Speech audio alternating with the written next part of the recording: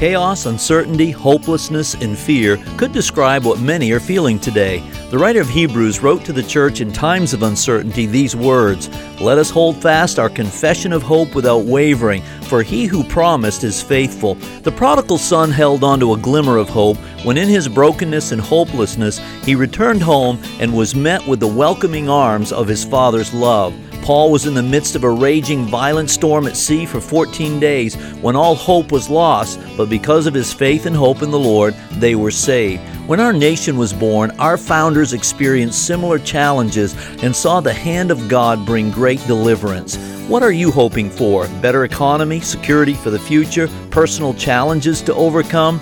The key is who you are hoping in. The prophet Isaiah writes, "But those who hope in the Lord will renew their strength. They will soar on wings like eagles. They will run and not be weary. They will walk and not faint." FreedomGateChurch.net